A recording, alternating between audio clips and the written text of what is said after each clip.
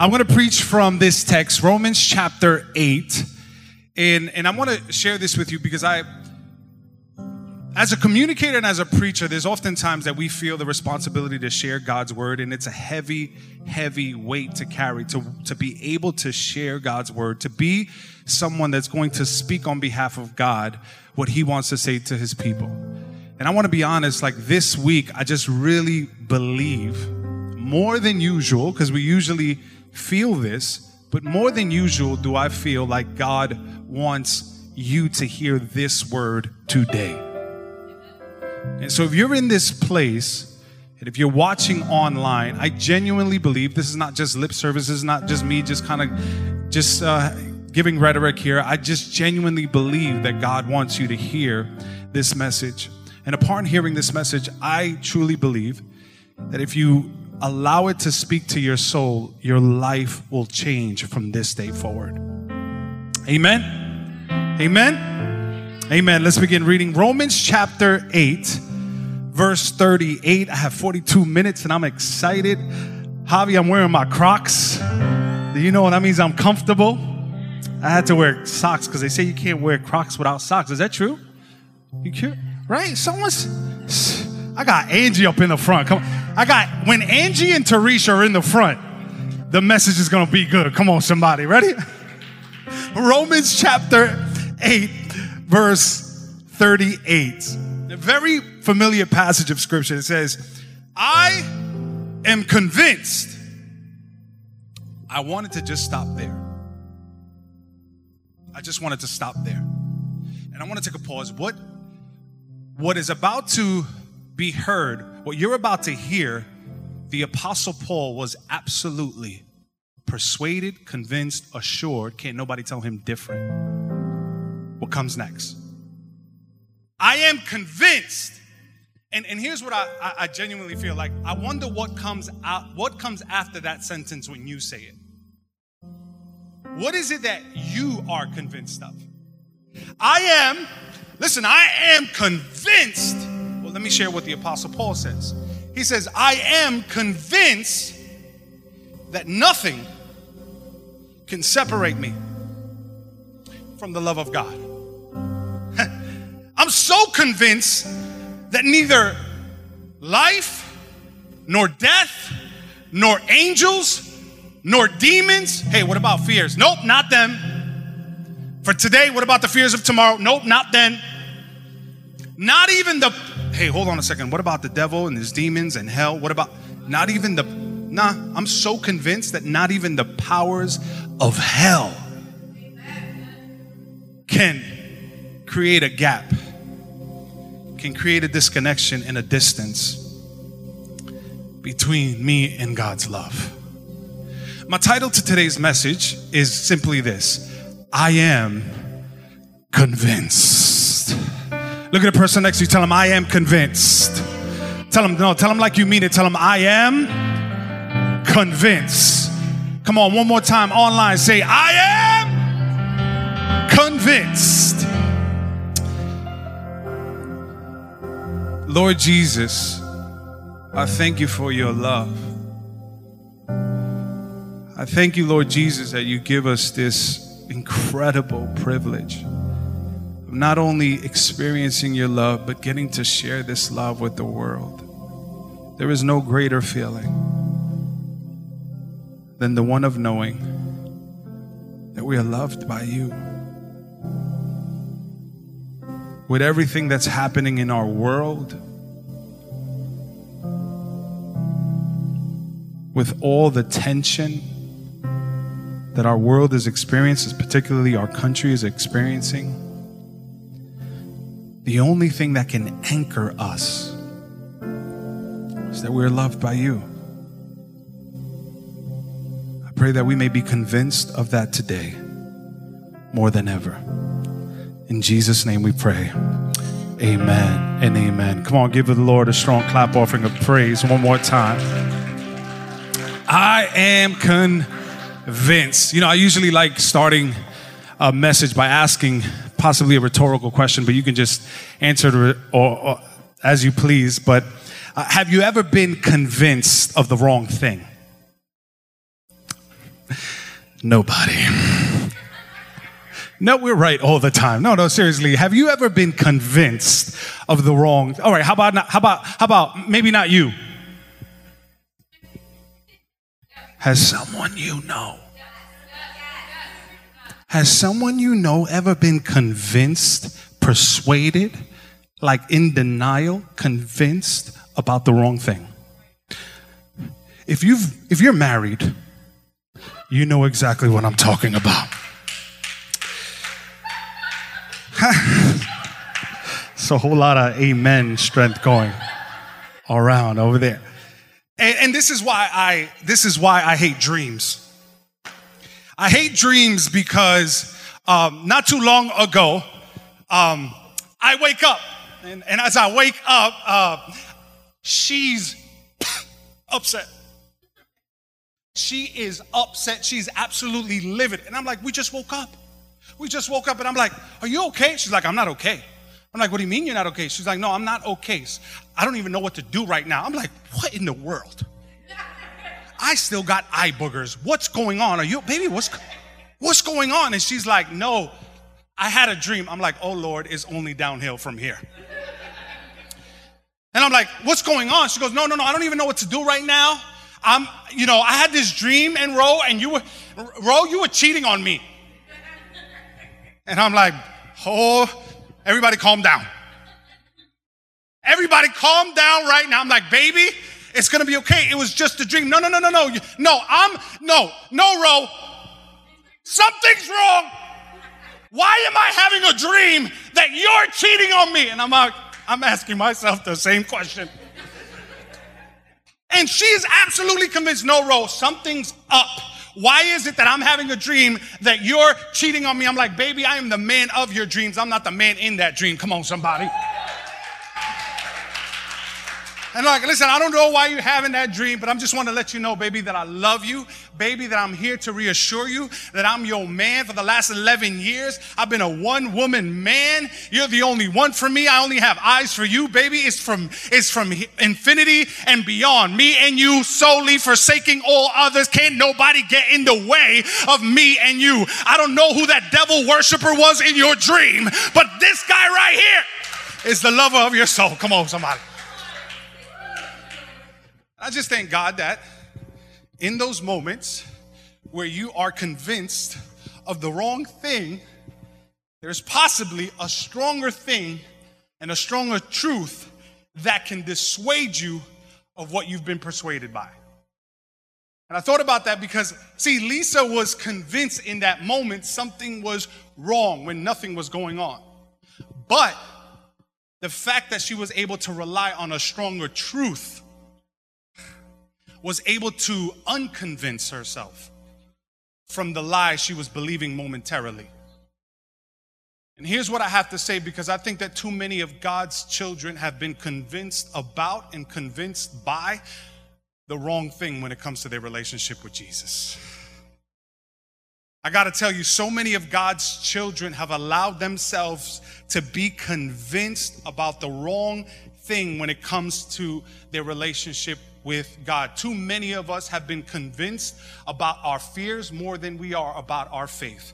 Too many of us have been convinced more about man's opinion and what man has to say about us than we are about the truth of God's word. Too many of us have been convinced, I've been convinced by the lies that are whispered by the enemy than I am of all that God has proclaimed and declared over my life. And my prayer for you today is this, that as you listen to this message, that you will be reminded and that you will be convinced about what God has to say about you, that you will be convinced about what God has already declared about you, that you'll be convinced the same way the Apostle Paul was convinced that you are going to receive everything that he's declared and promised over your life. Someone shout, I am convinced. I am convinced. And this is what the Apostle Paul says. He says, I am convinced. And if you follow the pattern, there's about 3 or 4 times where the Apostle Paul uses this terminology to communicate. He says, I am convinced. And what I want to share for you today is on 3 instances where the Apostle Paul says what he is convinced of. What I find interesting is that these are also three areas that after talking to numerous amounts of people throughout the years in ministry, I also find it that these three areas are the areas where so many of God's children struggle in.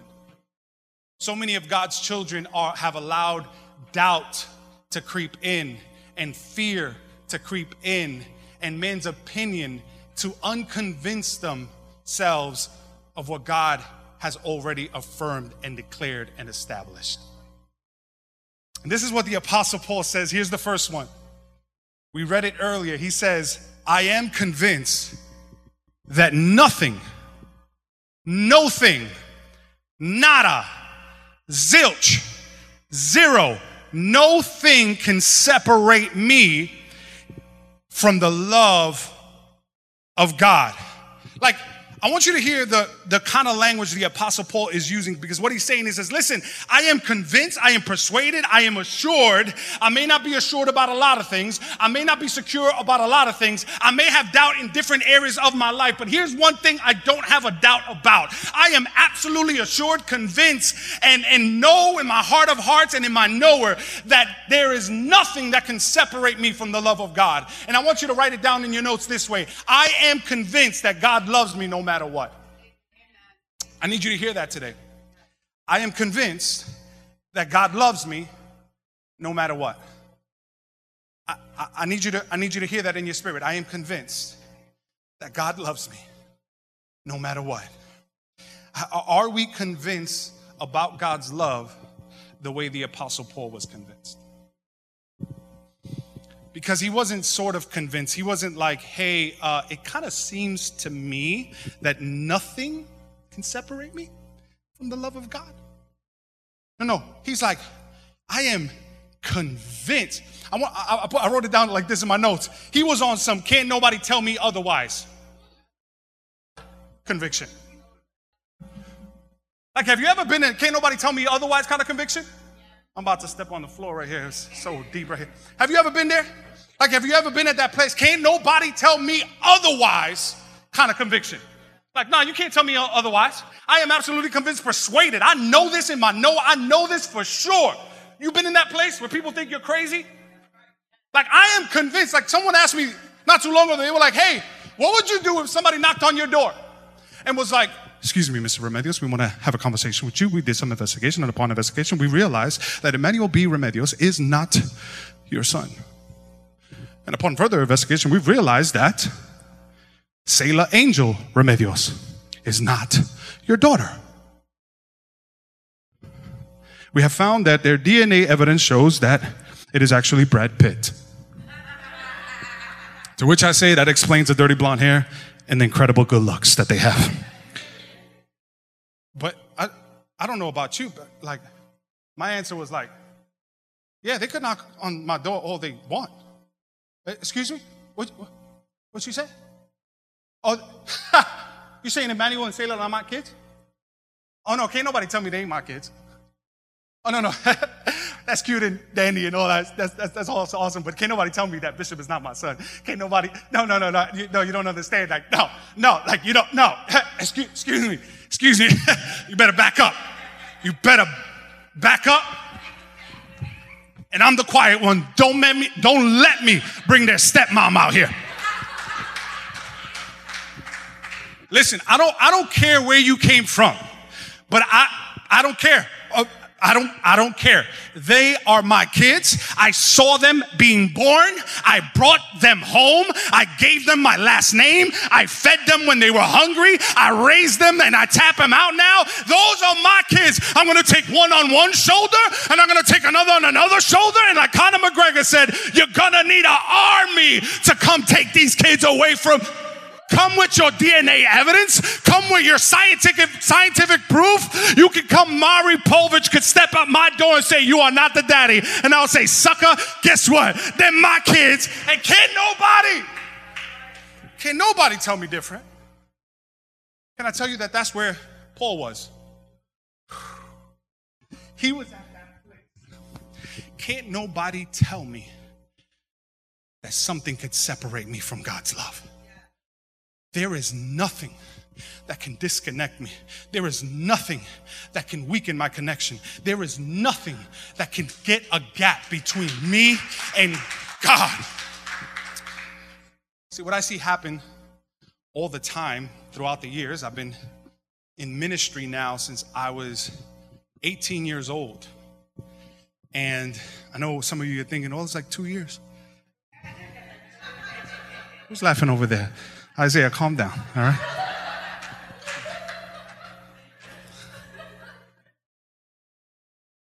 But I've seen this over and over throughout the years. This is what I see. I see people that are absolutely convinced of God's love. And it kind of looks like this. This is like the journey of salvation. It's like, oh my God, look how amazing. Lord, thank you for your love. It's like God's grace just knocks them off their feet. God's grace overwhelms them. God's grace just saturates them. And I've seen so many people experience that raw love of God that is unconditional, that is uncensored. This love that just overwhelms you, that this love that just saturates you. Lord, I thank you, Lord, that my sins have been cleansed. Lord, I thank you that I don't deserve your love, but you love me anyway. Lord, I thank you that I was a wretched man and I was a wretched woman, but Lord, you love me. Lord, I thank you. And then we've encountered that amazing, unadulterated love of God. And I'm like, yo, I'm so convinced that God loves me. And if he loves me like this, he could love you too. I can't imagine that something could separate me from God's love. And then here's what happens. I love God so much. Oh man, I'm going to church. This is awesome. I'm building in community. Lord, oh, this is amazing. Lord, oh Lord, I'm going to go to Growth Track and I'm going to serve in Growth Track and I'm going to do and I'm going to serve and then temptation comes. And then in a vulnerable moment, you give into temptation. You give into it. It's like, oh man. It's okay, because God loves me, right? You still love me though, right? Right? Like, you still love me? Yeah? You love me? You love me? Yeah. Okay. All right. I just got to get back on the horse. I just got to get back on the horse. Yeah. All right. I went to the altar call. They prayed for me. I fell 3 times. Let's go. I'm ready. I'm back up. I'm going. Let's go. Oh, come on. Yeah, that's right. We're worshiping. We're singing. We're going to Bible study. This is what we're doing. Oh, man, we're doing videos. Let's go. And then in a moment of temptation, you give into your feelings and you react in an emotionally toxic way. And then it's like, dang, man. Messed up again. Oh, gosh. All right, God. All right, God. I know you're not even looking God's way. You're like, yeah, I know you love me, God. I know. All right, let's just go to church. Let's go to church. Yeah. Oh, this is good. God loves me. Yeah. Okay. I don't feel like praying anymore, and I don't feel like worship. Do you still love me? And what was an organic response? When did it turn into the thing that you do to get God to do something for you that he was already doing freely? I've seen it. And then by this point in our journey, we are more convinced about our sin than we are about his saving grace. I've seen it. One of the things that I see as a pastor, as an evangelist, it was amazing because you did altar calls, everybody got saved. It was awesome. But as a pastor, you see the journey. And what you see is just people convinced of something, but then life has dissuaded them from what they were already convinced of and established in them. And I just came to tell somebody today, I came to remind someone today that what God gave you freely, no matter where you are in your journey, you don't ever have to earn it. And what he wants you to know today is that his picking you up power is greater than your falling down power. See, this is what I think sometimes happens. Like I remember one time, Bishop, he's not here, so I can talk about him. I remember one time, Bishop was about 12 years old, and I pick him up from school on Fridays. So I show up at his school, and he's playing with some of his friends, and he's like on this like circle thing, and they're like spinning each other. And so I grabbed Sailor first, so I'm walking now up to Bishop. Now he hasn't noticed that I'm there yet, and so I'm walking towards where he is, and I see him spinning on this thing, and I can't believe my eyes or my ears. The boy was spinning, he falls off, and he goes, "Oh, and it wasn't the sermon that we preached a couple of weeks ago.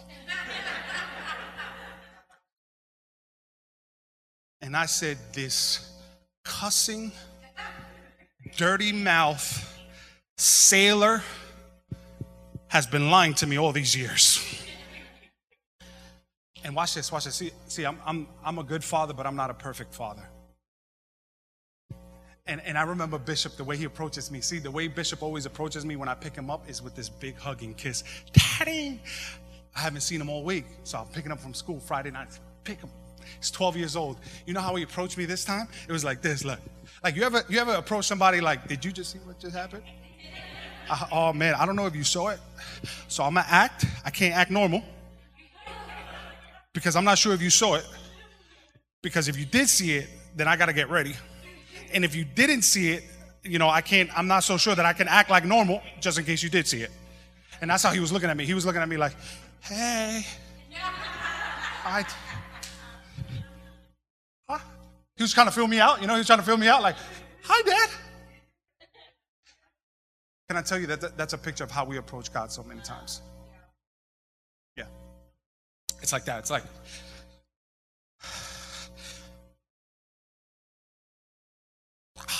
this is awkward.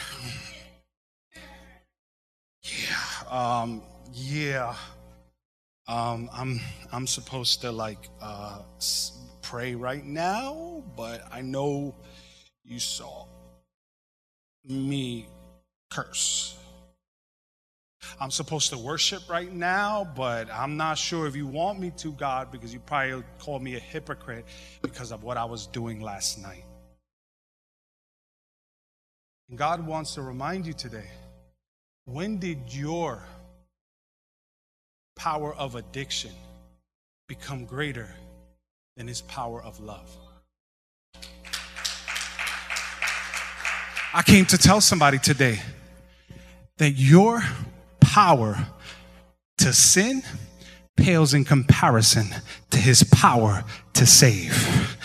Your power to be addicted falls to its knees to his power to break you free of any type of addiction.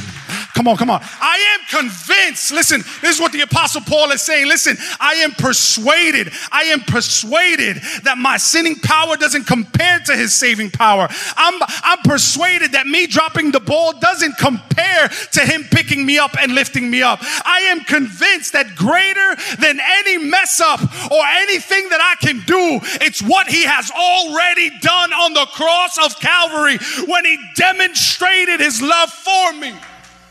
He says, I am convinced. I love the way the TPT translations. This is Javi's favorite Bible translation. The Passion Translation. So now, I live with the confidence that there is nothing in the universe. Go ahead, start listing them. Start listing the things in the universe and see if they can get in between of God's love for you. There's nothing in the universe with the power to separate us from God's love. I am convinced that his love will triumph over death. His love will triumph over your troubles. His love will triumph over fallen angels. His love has triumphed over dark rulers. His love over anything in heaven or everything on earth, any sin you committed, anything that you could conjure up. His love has triumphed over that. If you believe that in this place, give God a praise.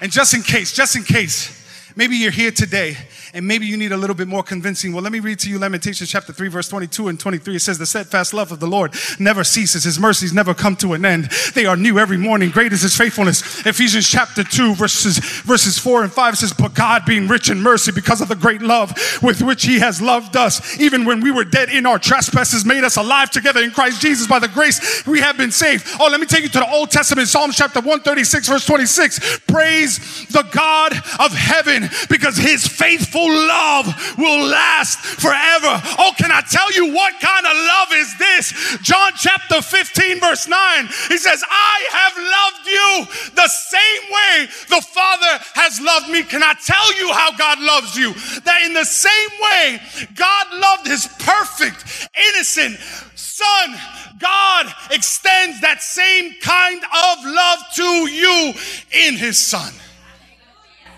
He says, I'm convinced.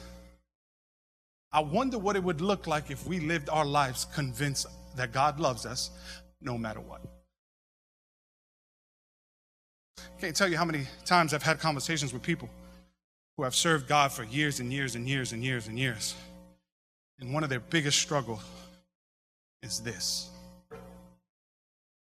People have told me, Ro, you preach it so much. I've heard you talk about the love of God so much. Why is it that I feel like I can't get it? Why is it that I still feel like somehow I have some type of involvement in that? Like, okay, he loves me, but it's probably because... Paul says, nah, there is nothing that can separate you from the love of God. There's a second thing that the Apostle Paul says, and I think it's the second struggle that we have as human beings and as God's children. And the second struggle is this, is found in 2 Timothy chapter 3, verse 7. It says, I constantly thank my God, whom I serve with a clear conscience, as my ancestors did when I remember you in my prayers, night and day, recalling your tears, longing to see you so that I can be filled with joy. Look what verse 5 says, I am reminded of your sincere faith, which first, he says, I'm reminded of something. I'm reminded of a sincere faith that you possessed. But it started way before you, because which first existed in your grandmother Louise and your mother Eunice. And I am convinced that this, wait, what? He goes, I'm convinced that this faith also exists in you. For this reason, I'm reminding you to fan into flames the gift of God that is within you through the laying of hands. For God did not give us a spirit of fear or timidity, but the one of power and love and of self-discipline. Can I give you the second thing that we need to be convinced of? Write this down. I am convinced that God has placed a calling on my life. I am convinced that God loves you no matter what. And I am convinced that God has placed a calling on your life. And in the context that we're reading in today, let me just kind of build here. The Apostle Paul is writing this letter to Timothy because many scholars believe that Timothy is going through one of the most discouraging times in his ministry, one of the most discouraging times in his life. The discouragement was something along the lines that he started as a pastor and he was rocking it. But then persecution and obstacles started to arise, and Timothy began to take steps back. And he began to take steps back because he started doubting that he was the right man for the job. Have you ever persuaded yourself that you don't qualify for what God has called you to do?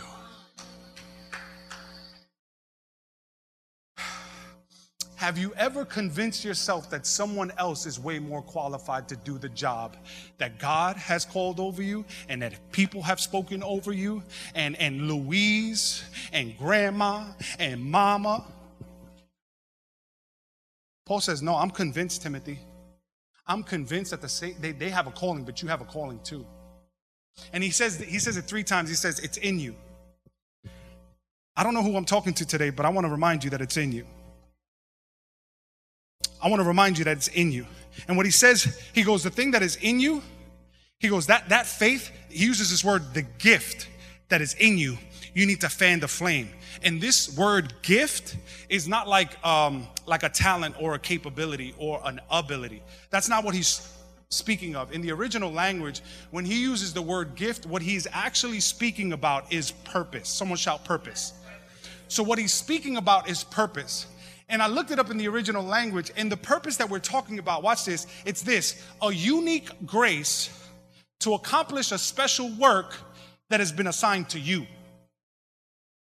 It's crazy that Ruben spoke about this in our team rally. He says, hey, Timothy, God has given you a unique grace to accomplish a special work that God has assigned you. And I can imagine Timothy, if I'm Timothy, I'm like, nah, why don't you go roll with Luke? Luke could do it now. Or why don't you roll with Barnabas? Because Barnabas is your traveling companion. Maybe you should roll with Barnabas. But what he's saying, he says, no. You've been called to Ephesus. You've been called to that church. They've been given a unique grace to accomplish a special work that God has assigned them.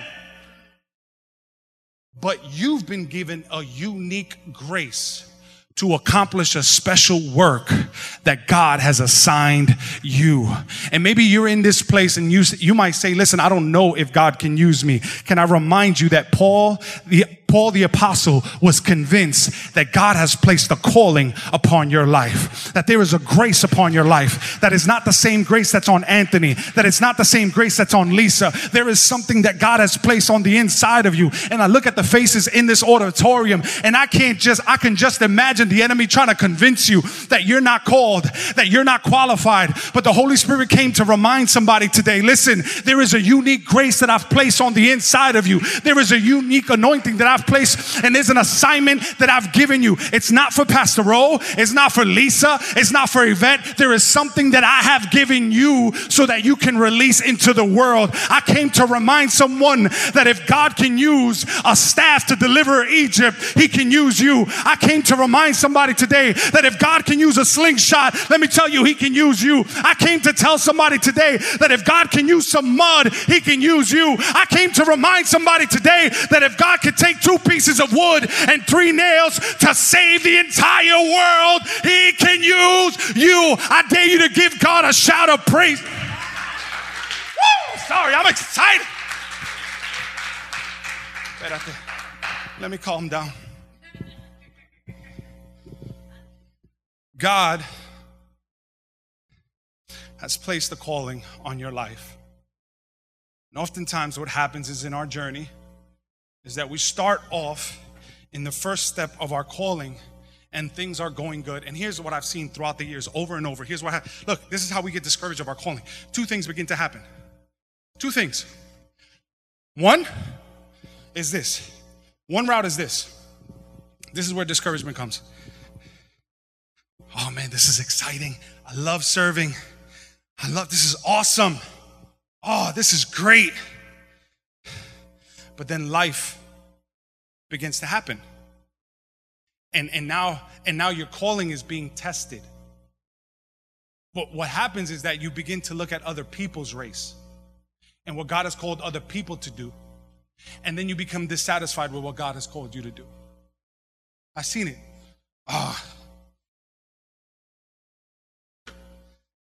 I'm doing this every Sunday now.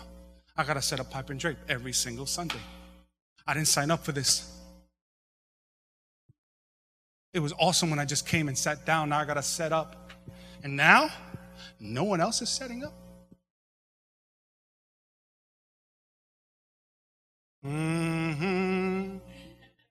I'm the only one setting up. And so what happens is we either take that road or we take this road. Oh man, I'm the one setting up. They need me. God, I remember I had a conversation with somebody over the phone, and they told me, man, when I get saved, woo! Those millions are going to come to Jesus. I was like, amen, brother. Amen. But sometimes we live in that place, and what happens? We either get tossed by discouragement or we get tripped up by pride. And what the Apostle Paul wants to remind you is that it's a grace that's been given to you freely. So there's nothing that you've done to earn it or deserve it. So the same way you received it is the same way you sustain it. Let me give you the last thing as Javi comes up. I have it in my notes, MD call. MD, please rise and come forward. Philippians chapter 1, verse 6. It says, I am convinced. There it is again. I love the Apostle Paul. He's one of the most, one of the most influential people in all of the Bible, because the Apostle Paul had a great revelation. And the Apostle Paul, he ends up writing about 75% of the New Testament. I think there's about 13 or 14 letters that are attributed to the Apostle Paul. And what the Apostle Paul would do is that he would go to churches, he would go to different areas, and then he would plant churches. And then he would leave people there. And he was convinced. He's talking to the people of the churches he's planted.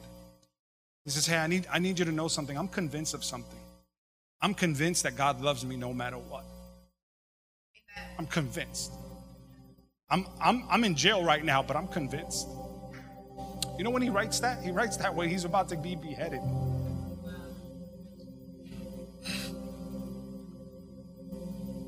I'm convinced. They're about to take my life, but he's conquered death. I'm convinced that even while I'm in jail, God has called me to be here. And though I wish I was out there doing missionary work, God has me here. And I feel like I'm stuck here, but I know that he's called me to be here. I wonder if Paul ever thought that him obeying his calling in that moment while he was a prisoner would have reached someone named Lisa Remedios years later because of his writings. Someone like Yvette, someone like Margie, someone like for his writings that were in a jail cell. So don't underestimate where you are right now in your calling, because you need to be convinced that I got a calling on my life. And even when in the midst of that calling, I feel stuck. Here's the third one. I need you to be convinced of a third thing. Here it is. By the way, anytime you come to the church, I'm going to preach on three things. Get used to it. Here we go. I am convinced that God will finish what he started in my life. I'm convinced that God will finish what he started in my life. And I wonder, why is it that we think that God begins a work and then somehow it becomes our job to finish it? Paul was convinced that he was loved by God, that he was called by God, but also that he was God's craftsmanship. That he was also part of the work that God was doing. See, oftentimes we get so caught up in doing the work, not realizing that we are actually the work in God's hands. And Paul says, listen, I'm loved by God. I'm called. I'm convinced of this. Can't nobody tell me different. Can't nobody tell me I ain't loved by God. Can't nobody tell me that I'm not called. But can't nobody tell me that God will not finish what he began in me. Can't nobody tell me that. And what the enemy is so famous in doing is that if he can't get you to doubt that God loves you, and if he can't get you to doubt that you're called by him, he'll get you to doubt that you will ever be effective in what God has called you to do. And he does that with his message of you're not enough, you're not good enough, you won't ever be enough. Oh, you're going to church now? Huh. Oh, that's cute that you're going to church. That's so awesome that you're going to church now. It's so awesome. But how are you at home? You see the preaching? You see what the devil tries to do? It's always the constant message of the enemy is you're not enough. It's not good enough. Oh, so cute. You're going to community group. Oh, big deal. But do you have a community group in your home? It's not enough. It's not enough. And you really dropped the ball this time. And he uses shame and guilt and condemnation to keep you stuck and doubting that God will ever complete his purpose in your life. I can't tell you how many people I've spoken to, so many, even my own closest to me, have doubted this very thing.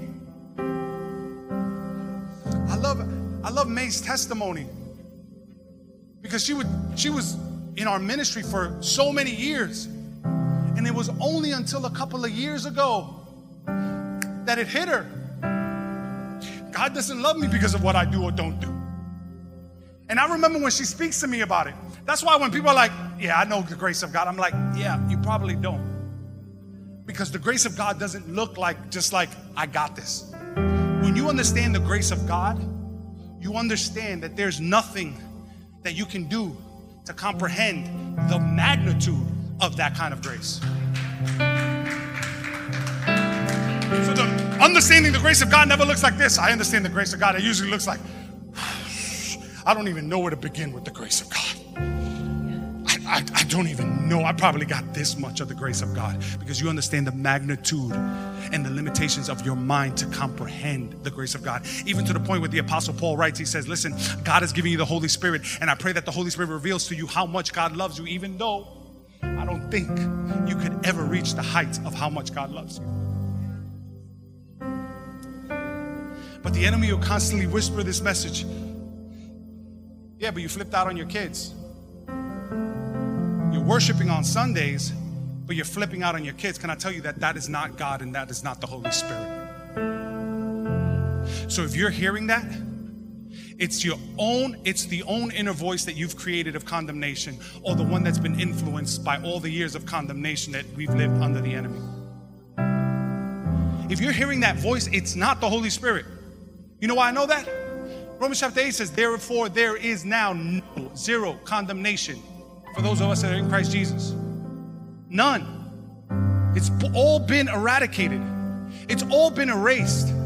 The condemnation, the wrath of God in its fullness has been poured out on his son. That's why when people are like, yo, you go soft on sin, I'm like, no, I go hard on sin. That's why it took Jesus' life.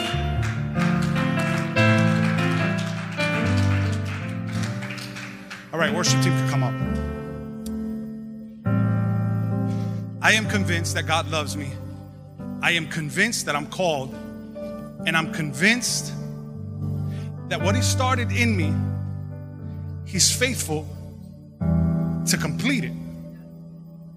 So when your journey feels like it's not finished, and you don't look like what God said you are, know that God is faithful to complete what he started.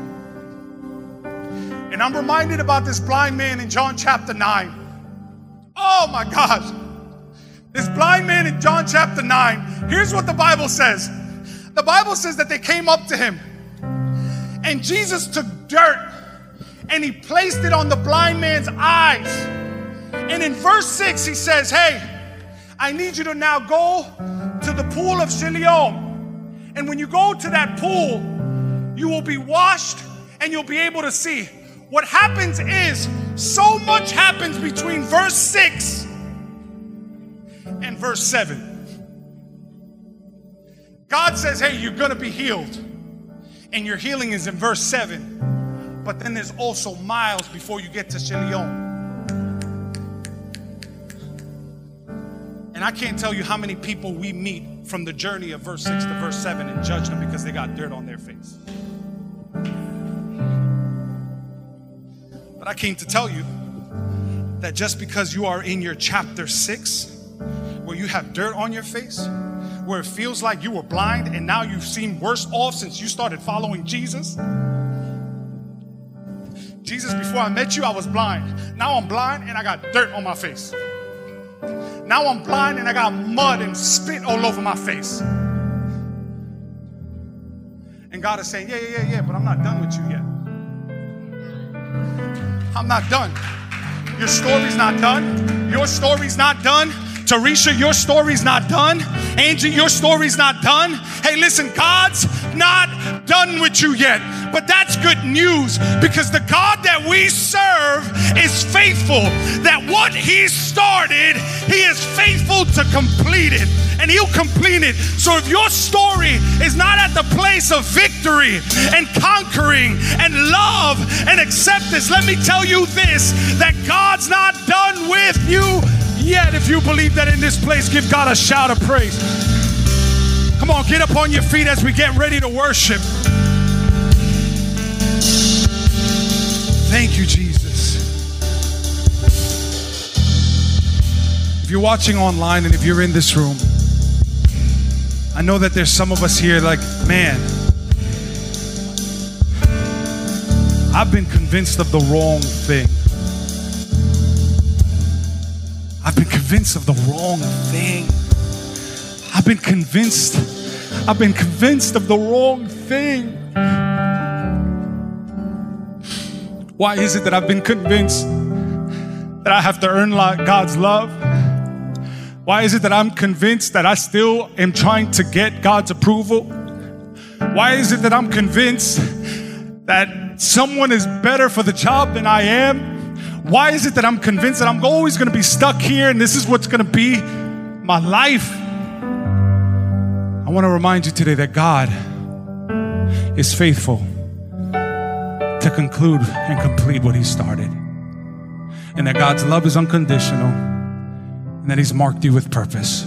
Listen, if you're in this place and you're saying, listen, I want to encounter that love like I've never encountered it before. If that's you in this place saying, Pastor Rod, I think today I'm more convinced than ever that God loves me no matter what, that I'm convinced more than ever that God has placed a call on my life and that what He started in my life, He's for you. If that's you in this place, I want to just pray for you. Right here from this pulpit, I want to pray for you. If that's you, and if you're watching and online, would you just lift up your hand? And when you say, that's me, that's me. If you're in this room, would you just lift up your hand? Come on, hands all over the room. If you're saying, pray for me. I really believe this message was for somebody today. Thank you, thank you, thank you. You can put your hand right back down. Thank you, online community. Thank you. And I want you to say this prayer with me. Say, Lord, I receive your love. Just stay there, stay there. One more time, say, Lord, I receive your love.